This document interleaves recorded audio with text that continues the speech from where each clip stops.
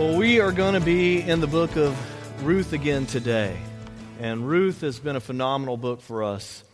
It takes place around 3,200 years ago, and we don't know who the author of Ruth was. We know it was handed down. It was written generations later. It was handed down through oral history. And finally somebody decided, the Holy Spirit prompted them, and they decided we need to write this story down so it's never forgotten. And that's how it has gotten to us today, because the Lord has preserved that. But it took time. It took place in a time in human history where God's people were not following Him. I know that's very difficult for us to even relate to nowadays, but what God does is during those times, He raises up a few people to be godly people, to live according to His way, to show His blessings upon them, to encourage others to follow His ways also. In this case, He takes an older man who happens to be a widow, and He takes a younger woman who is also a widow. Ruth, being from Moab, was really at a disadvantage in Bethlehem because being a Moabitess, being a woman from another country, the language is not native and all those things, and the Jewish people can be pretty self-surrounding in a sense. You know what I mean? Kind of, you're not one of us, and they kind of push people out if you're not careful, if you're not friendly. And these two countries definitely were not friendly all the time. She had recently immigrated to Israel with her mother, Naomi, and Ruth had been married for about 25 years, so she was probably somewhere between 22 and 26 years old. And you're like, what? She got married? Yeah, she got married somewhere probably 12 to 14 to 16 years old. That's how it happened back then. They would take an older man who was established, maybe 15 or 20 years older than her, and the families would get together and they would say, hey, how much dowry do you have? How much money would you bless us with if we gave our daughter to you in marriage? And that's how it worked back in that society. So Ruth is quite a bit younger than what Boaz would have been. She could run after all the different guys and try to entice someone to marry her. But instead, she chooses not to. She works hard. And she's watched by Boaz. She's watched by a man of righteousness. He observes who she talks to, how she acts, who she hangs around, how she acts around certain people.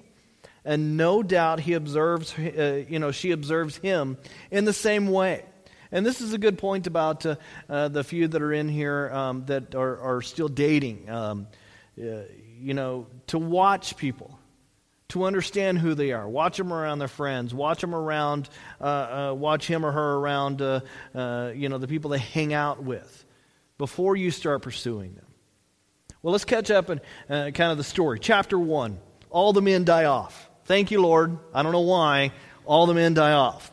So, Ruth and Naomi and Oprah head back toward Bethlehem from Moab. And Naomi breaks down on the way and tells the girls, you just need to go back to Moab. I release you guys. And Orpah decided, okay, that sounds great. And she heads back. And Ruth says, no, where you go is where I go. Your God is now my God. Where you die, I will die. Where you buried, I will be buried there. So your God is my God. So then, and we don't really see God working a lot in chapter 1. We would almost look at that and say, oh man, where's God? Well, God is there. He's just working in the background. And that's like our lives. God is there and He's working in the background. We don't always see it. So chapter 2, we start to see God a little bit. Ruth decides we have to eat, which is a good decision, She says, I will go out and I'll find favor. And boy, did she ever. She ended up in Boaz's field. She asserts herself and ends up, up in the field just working hard. And he watches over her and he blesses her with extra grain. Now, the first time he meets her, she is working hard in the field, and he asks the foreman, well, who is this? Who is that out in the middle of my field? I don't recognize her. Who is that? And he goes, Ruth the Moabite. And he's like, well, I've heard about her. And then he talks to her. And within a couple of minutes at the beginning of the conversation, he turns the conversation to whom? Anyone? He turns the conversation toward God. This is an important point. He turns the conversation to God. And he says to her, and my clicker's not working, so Stephanie, if you want to There we go. Okay, now it's working. He says to her, may the Lord repay you for what you have done. May you be richly rewarded by the Lord, the God of Israel, under whose wings you have come to take refuge. He immediately turns to that, to be safe, to be well fed, to be kept from predators, and to provide and to nurture. Later, her great-grandson would write in Psalm 17:8, hide me under the shadow of your wings. And then later in Psalms 91, he who dwells in the shelter of the Most High will rest in the shadow of the Almighty. He will cover you with his feathers, and under his wings you will find refuge. His faithfulness will be your shield and rampart. These are the types of things that he shares with her. And on the first day he met her, he handed down for this the beginning of what would affect the family for generations to come. To the point where we see Boaz as a type of Christ, and David certainly writes these things down in songs, and that basically what Boaz is doing is giving Ruth something she desperately needed. She needed life through food. She needed salvation. She needed food. And she goes home with 30 pounds of grain, more than anyone else.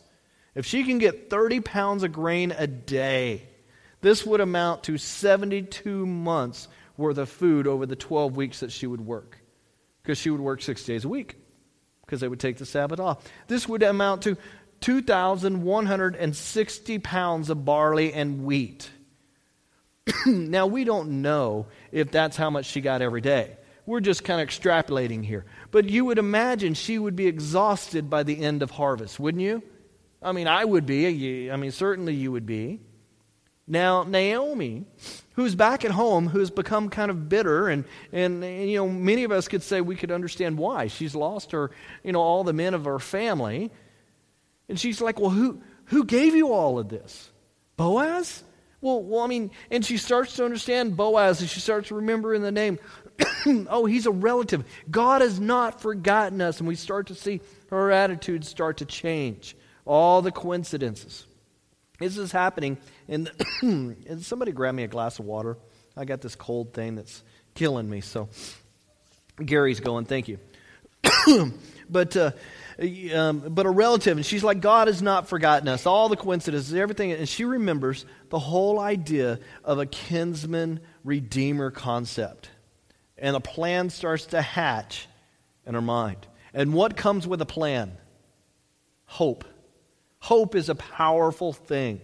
They say that anytime, thank you. They say that anytime that you can have hope for it's really weird. People play the lottery. They say it increases their hope in their mind. Now, I'm not encouraging you to go out and play the lottery, okay? I'm not saying that. But anytime you enter something to win something, your mind starts going toward that hope of, well, if I got it, what would happen? You know what I'm saying? So with this plan comes some hope. Ruth's hope was to survive and to find favor. But Naomi's hope goes much deeper. Naomi's healing is starting, and she starts to become a different person.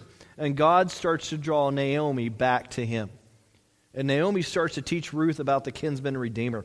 That the closest male relative of your husband that has died is supposed to step in and help you out if you're widowed. He's supposed to help you help you out. Sometimes that literally means marrying you. Sometimes, and it's a weird concept of, sometimes they would take you on as a second wife. Now, it wouldn't be the same, sometimes it was, but if you were a godly man, it wasn't the wife part.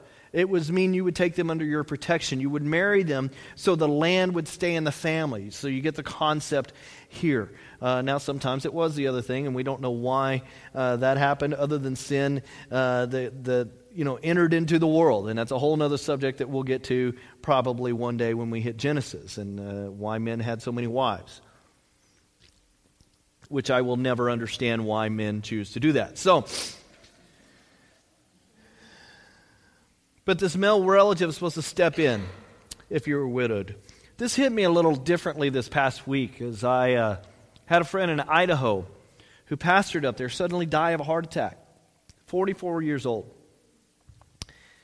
He has a wife that I used to work with. She's gone on mission trips with me.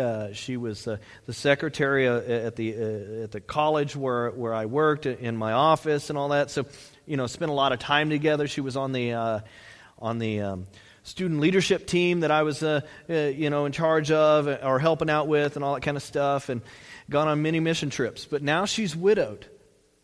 Now she's searching for hope in what feels like what? A hopeless situation. Would you imagine? Especially at the very beginning. I know we can all say, well, we know the Lord knows best. Don't ever go say that to somebody who recently had someone die, okay? They may know that internally, but don't say that to them, because that doesn't mean anything to them right then and there. But she's having to deal with this, how to pay the mortgage, how to raise two beautiful children by herself, being both the father and the mother. How difficult that would be.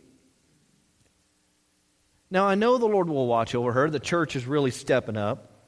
And you know me, every time I start talking about this, I start tearing up, But these are the situations where we literally have to turn toward the Lord.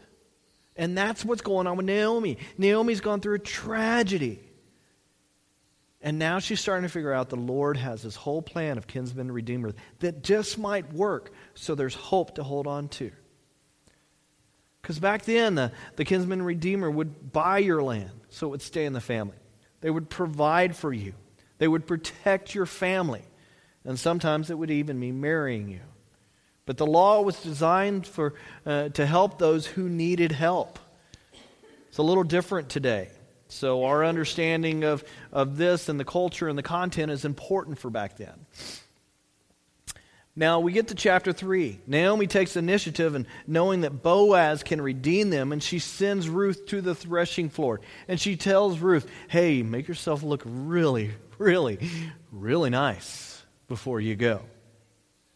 And you go to him and you tell him, hey, if you're willing, I'll marry you.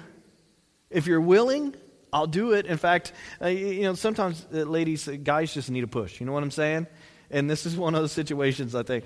But Naomi says to her, one day Naomi, her mother-in-law, said to her, my daughter, should I not try to find you a home or a place of rest for you, where you be well provided for? Is not Boaz, whose servant girls you have been a kinsman of ours? Now note this, the kinsman of ours. It's not just a kinsman for Ruth. It's a kinsman for the whole family, to redeem the whole family. The kinsman will save both women, not just one. Tonight he will be winnowing barley on the threshing floor. So it's late March for barley, or mid-May for the wheat harvest, and the party's about to start. I mean, they started with the harvest. They take the sheaves and they, go to the threshing floor where they're threshed, where they're crushed, where they're beat on the ground and all that. And then the winnowing starts, where they separate the chaff and the wheat or the barley. They would throw it up in the air and the wind would blow the chaff away. Then you bag it up and you sell it or you store it for later on.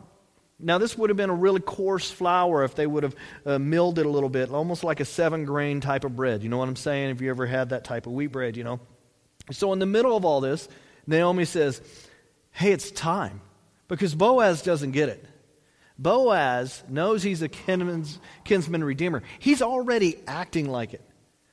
I mean, since Elimelech was a relative of Boaz's, he understands he has a responsibility. He understands he needs to take care of these ladies, but he doesn't get it. He is a godly, honorable man who didn't approach Ruth or Naomi with romantic intentions, okay? For two very obvious reasons. One is he was extremely busy. This is harvest time. This is working 12 to 14 to 16 hours a day, trying to get the job done. Basically, you're eating, you're working, and when you're not eating and working, you're trying to get some sleep, and that is it. Now, secondly, he is older than her. He is a great guy. He's not some creepy guy. He's a great guy, and he probably watched the younger men eyeing her. He's probably going, oh, they might make a good match. Oh, well, yeah. You can tell he kind of taken a liking to her. Oh, he's talking to her son. He's probably, he's probably just sitting there watching all of this. And he helps her with no strings attached. And men, I think we need to understand this. I think we need to, you need to listen to me on this. We need to follow Boaz's lead on this. We need to step up and make sure the women of the church are cared for when they need help. Not because they can't do it themselves. I mean, I married a wife that got a master's degree in engineering. She can handle herself, okay? I mean, she was around, one of the few, ladies don't always go into engineering, and she's one of the few that went through that. So she's around all the guys all the time, you know what I'm saying? So it's not because she can't do it herself. So don't take this as a male chauvinistic way, but in a godly way. We should take care of the women of the church in a godly fashion. The other day, my wife and I were eating in Chipotle. And we were leaving, and we both got up, and Lisa goes, I'm going to go fill up my cup. So I was already walking toward the door, and here comes this family. There was a grandma and her daughter, and then the granddaughter. And her daughter was probably about my age or something, maybe a little younger. And I go to the door, and the grandma and the little kid are being slow. So Lisa's right behind the daughter, so the person our age. And I'm holding the door open because here comes my wife, and this family's coming. So I've been taught you should be nice. You should hold the doors open for the lady. So I'm holding the door. Literally, she steps out of the door and literally steps between. The door's like less than a foot away from me. I'm holding it. She steps in between me and the door and grabs the handle. Like, how dare you open the door for me? You're being a male chauvinist because you're doing this. I can take care of myself. And I'm just like, okay, I guess I won't hold open the door for my wife, who's right behind you. So we go, and I didn't say that out loud. I was saying that in my mind. I didn't say that out loud. But we go to the car, and my wife just starts cracking up laughing because she saw the whole thing. And it's sad because, ladies, I want to say just relax a little bit. Just because a man steps up to help you, if he holds open the door, if he holds open the car door or does anything, just say thank you. It doesn't mean that they don't think you can do it yourself. It's a show of respect, if anything. So allow them to respect you. And this is what we need to do more of in the church. Show each other respect. I was talking to Gary on Wednesday night about school and kids, and I asked him, I said, so, in all your years of teaching junior high, have the kids changed? And he kind of thought for a second, and he goes, it's not that the kids have changed, because kids have always been kids. It's the parents have changed. And what I gathered from the conversation is, it's not just the parents have changed, it's the parenting styles that have changed. We're not teaching children respect at all. And therefore, we're having more problems in schools. Therefore, we're having more problems in homes. And therefore, we're having more problems in society when you teach people not to respect. As Christians, we should show respect toward each other, even when we disagree. We should teach our children respect. And this is what we have here. We have two adults between Boaz and Naomi who respect each other. Who were raised well. So men, if you see a single lady or even a married lady in the church that needs something, respect them enough to help them with it. Whether it's mowing a lawn or repairing something, whatever it is. And ladies, you need to be able to step up and say, I kind of need some help with this. Or I need help with that. Because we can't do it unless we are told. And men, we have to be told, right? Okay, anyway. Well, men are built to protect and to serve. So we need to allow them to do that. Amen? Okay, now we need a better amen than that. Amen? Good. There you go. So, Boaz, he's winnowing at the threshing floor. Now, how does Naomi know that he's at the threshing floor? Well, one, it's a small town. Two, he's highly respected in the town. He probably got to pick whatever day he wanted to go there because they would, everybody sign up or whatever, and they probably had a schedule somewhere. and he's winnowing. His winnowing is going to take a while because he's apparently got a lot of land, and enough that he can bless her with 30 pounds and, on a daily basis almost. So he's going to be there for a while, and she knows that he will be there, and he's a great boss, so she knows that he's going to be there with his men, with his guys. Now, before we move on, I want to address something, because if you just kind of glaze through, kind of bust through the book of Ruth, you kind of get the feeling that the Bible's saying something that I don't believe it's really saying. You almost get the feeling it says, Naomi says, hey, wait until he eats and drinks. Because he's going to be drunk then, right? Well, the Bible doesn't necessarily say that. Here's the problem. When the Bible talks about drunkenness, it says they were drunk. The Bible doesn't beat around the bush on this. I was talking to Bob and his wife about the cruise they just went on. You want to talk about people getting drunk? I mean, you go on a cruise and some people just kind of go hog wild, and we were laughing at, some people, you wonder how much the bar bill was. It's probably more than the cruise was. You know what I'm saying? Well, the Bible, when a person's drunk, the Bible says they were drunk, okay? So don't read into that here. Because the Bible would have said it. So earlier he has dinner, and he's tired, and he goes and lies down and starts to saw logs. And she told her earlier in the day, wash and perfume yourself and put on your best clothes. And we think, oh great, she's just dressing up. Well, Boaz is going to figure out something here. Ruth has probably been, wearing rags, probably been wearing her worst clothes. Now, why would she be doing that? She's in mourning.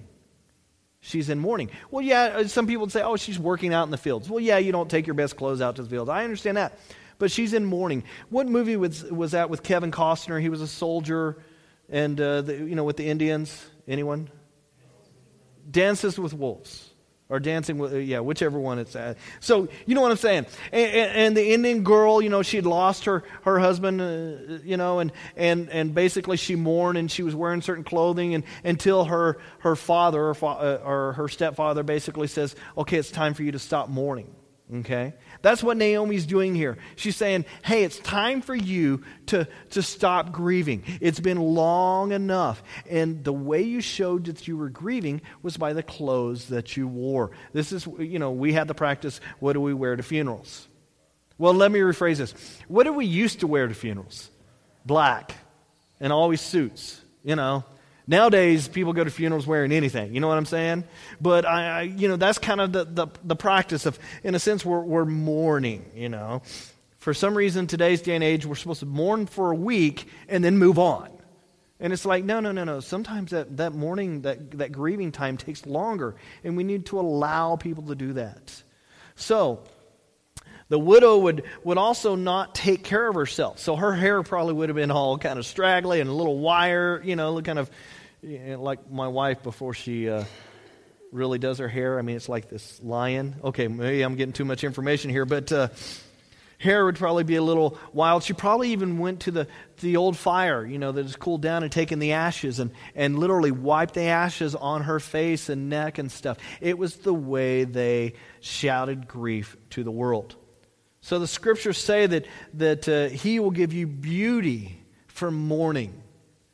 Well, mourning is not beautiful, is it? But God will give you beauty out of mourning. So Naomi is saying, girl, you have grieved long enough. And she's the only person that probably could have said this to her. Wash yourself, wash your clothes, wash off the ashes, wash off the kind of stench of death, anoint yourself with perfume. So it's not like she's going, spray, spray, spray, spray. No, she anoints herself with perfume and oils and lotions. They were different. She's anointing herself. This probably would have been a very olive-based oil, very fragrant. And they used a lot of this in the temple, so it probably smelled like the temple area. It would almost remind Boaz of the things of God. And with the anointing, she is saying, I'm not a loose woman. I'm an honorable woman. I'm following God's ways. And now she's going to get out of the mourning clothes and show Boaz, I'm no longer in mourning. And I'm going to ask, just ask me to marry you. I dare you to ask me. So she's coming in secret. She's coming in private. She's coming with no witnesses. She is saying, I need a kinsman redeemer, and are you willing? And she is allowing him to save face if he says no. That's what the whole secretive thing is. Wait until after the party. Wait until he goes and lies down and stuff. Wait until that time. And that way, if he wants to say no, she's showing respect to him. I'm available to you in a holy way for marriage, she is saying. Other kinsmen will see me now, and they might want to be the redeemer because she's all dressed up. She's all prettied up now. So this night is it's secret, but not in an inappropriate way. She goes tonight. She goes at the nighttime. She knows that she's going to be safe with him. Why does she know that? She's watched him. She's watched how he treated people and treated the other girls that worked with her and stuff. So she knows she's going to be safe. She knows the reputation in the city that he holds in the fields and how he's treated her with nothing but respect. So she's perfectly safe. So he falls asleep around 9 or 9:30. I mean, he's tired. They don't have light bulbs like we did and all that kind of. So she's kind of excited at one point, kind of scared, I would imagine. She uncovers his feet. Probably does that several times. Come on, wake up, He's out of it. He doesn't wake up till midnight. I wonder what she's thinking about the whole time she's sitting there waiting. I mean, I don't know how long she was there. Was it 20 minutes? Was it 10 minutes? Was it hours? I don't know. Probably kicked him a couple times. So anyway, he's startled awake, it says, or probably an angel kicking him. Hey, wake up. You got a beautiful woman at your feet. She wants to talk to you. Hey, doofus, come on. He rolls over and he's kind of startled and he says, who are you? Who are you? This is not a who are you moment. You know what I'm saying?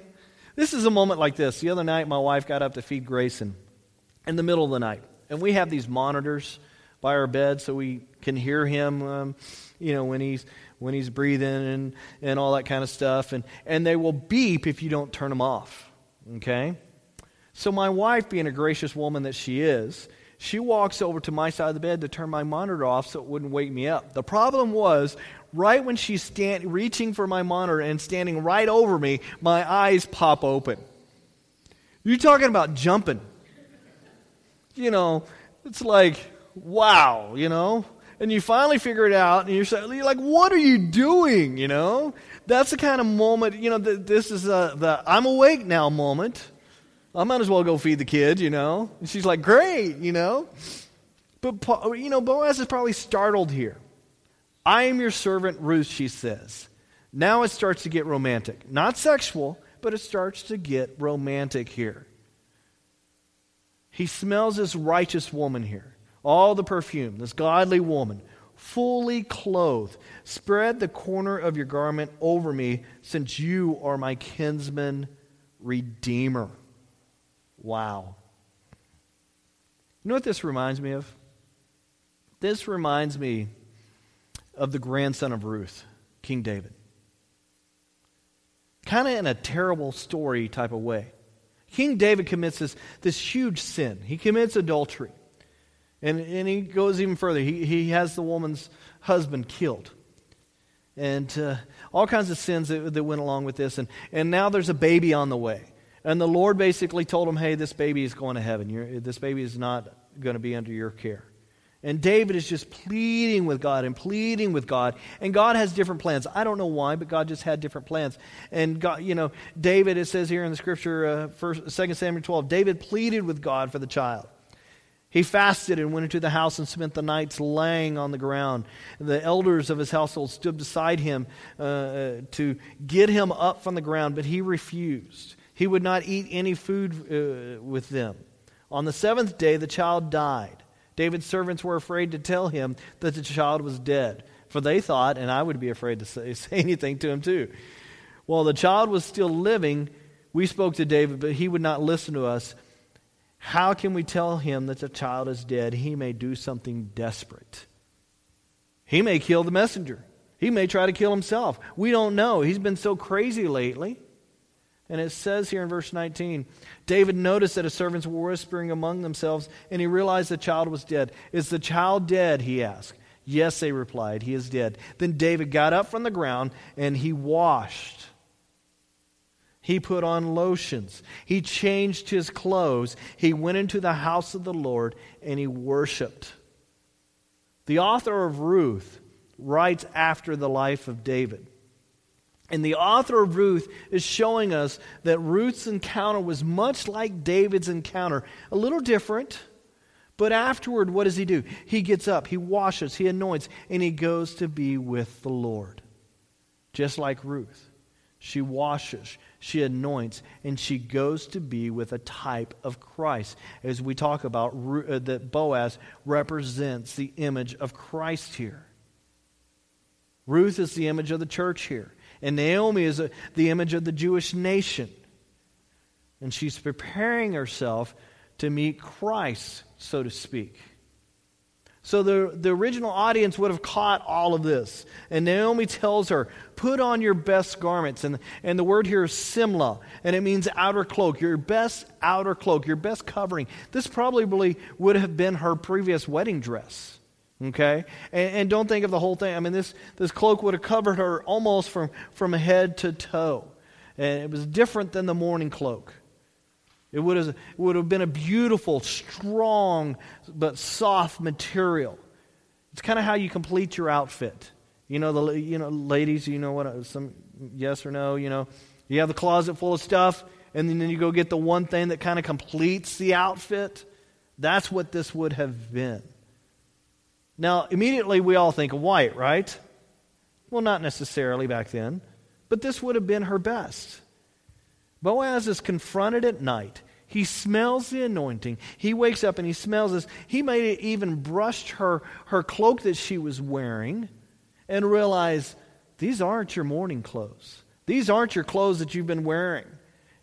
And she says, I'm your maidservant. Put your wing over me. Be Yahweh's agent and be my man. It's kind of romantic for those that like this kind of stuff. But this is also like us when we go to Christ. When we go to Christ and say, Lord, cover me. You have paid the price. Cover me. So again, now how do we know nothing inappropriate happened? Well, my response is this. Have you read the Bible? The Bible doesn't hold back. Again, like the drunkenness. When somebody's drunk, they were drunk. When David had sex out of wedlock, David had sex out of wedlock. The Bible says so. Go back and look at, maybe not, but I'm just saying, you read it, it is there. So I don't think anything inappropriate happened here, because the Bible would have told us. Read Genesis. The Bible tells us what happened. The Bible would have been graphic here if anything graphic happened. To a certain extent, okay? But verse 10, it goes on, it says in Ruth 3, the Lord bless you, my daughter, he replied. This kindness is greater than that which you have showed earlier. You have not run after the younger men. I've been watching, whether rich or poor. And now, my daughter, don't be afraid. I will do all that you ask. And my fellow townsmen know that you are a woman of noble character, because everybody's been watching you. Although it is true that I am near of kin, there is a kinsman redeemer nearer than I. Stay here for the night, and in the morning, if he wants to redeem, good, let him redeem. But if he is not willing, as surely as the Lord lives, I will do it. Lie here until morning. And we're going to talk about this in greater detail the next time, Lord willing. But in verse 14 it goes on, it says, so she lay at his feet until morning, but got up before anyone could be recognized. And he said, don't let it be known that a woman came to the threshing floor. So I think what he's doing is talking to maybe a servant or something, because he grabs another servant, because this is what he does. He says to her, bring me the shawl you are wearing and hold it out. This is her best garment that she has. Bring it here and hold it out. When she did, he poured into it 6 measures of barley and put it on her, and then he went back to town. Now, again, the word here is simla, the covering. And what he's doing here is he's filling it up with lots of grain. pretty much that she probably couldn't carry it in one trip. She probably had to make a couple of trips. 6 measures of grain is like 6 ephahs. It's like 180 pounds of grain. Now, why would a man give a woman 180 pounds of grain? He's paying her dowry. Back then, it was customary to pay the family. He's basically saying, give this to Naomi. Give this to your owner, because back then the lady, I hate to say this, but the ladies were owned. They were part of the, in that sense. Give this to them. I am paying for you. This is a payment for the payment that's to come. I'm going to redeem you tomorrow morning, if at all possible. And he sends her away early in the morning to protect his reputation and her reputation. But also, I think there's another motive here. So the other men around wouldn't see how beautiful she was, and maybe the other kinsman redeemer wouldn't go, "Huh, interesting." It goes on in verse 16. When Ruth came to her mother-in-law, Naomi asked, "How did it go, my daughter?" Then she told her everything Boaz had done and added, "He gave me these 6 measures of barley, saying, 'Don't go back to your mother-in-law empty-handed.' Then Naomi said, 'Wait, my daughter, until you find out what happens, for the man will not rest until this matter is settled today.'" What a beautiful picture this is of redemption. The whole idea of being redeemed. I mean, think about where they came from. The terrible situation they were in, what they've gone through, all the heartache and all the pain and the thinking about what happened over and over and over. To the point where God is sitting there going, "I'm going to take care of you. I'm blessing you out in this field where you're working." To the point where it's like, okay, I have a kinsman redeemer that is going to love you. It's going to protect you. It's going to take care of you like you wouldn't believe. Naomi understands that he will not rest until this matter is settled. And Boaz is a type of Christ. This shows us that Christ will not rest until the matter is settled. Christ is not up in heaven going, "Okay, I did my part." No, Christ is up in heaven waiting and building and preparing a place for you and I. And then when that is done, He is going to come back and He is going to redeem us for once and for all. What a beautiful picture of redemption this is. What a romantic picture this is for you guys that want to go that direction. This is just unbelievable. And for the others that are more cut and dry, I mean, the redemption factor here is unbelievable. That He is going to do what He says. What a great thing this is. Christ is going to do what He said He was going to do.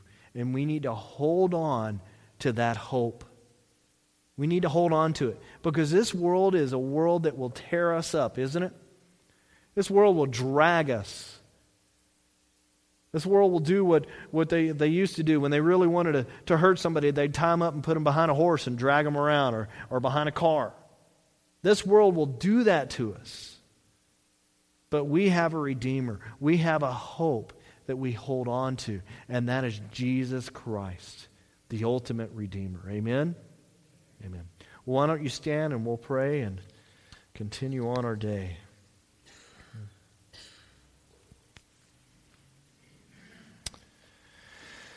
Lord, I thank you so much for being the hope that we hold on to. I thank you for being there for those times when we don't even realize you're there. I thank you for working in the background. That you had a plan, and you just didn't let that plan sit. You acted upon it. You sent your Son to die for us, to be the ultimate Redeemer. And I pray that we're like Ruth, that we come to you and say, "Cover me, Lord. Protect me, Lord. Put your wings over me, Lord. Allow me to prosper in this world that is so evil, in this world that is so corrupted, because they've gone away from you, Lord." I pray that you not only bless us, but you bless those that are around us because you are who you are. For those that are hopeless, you are the hope.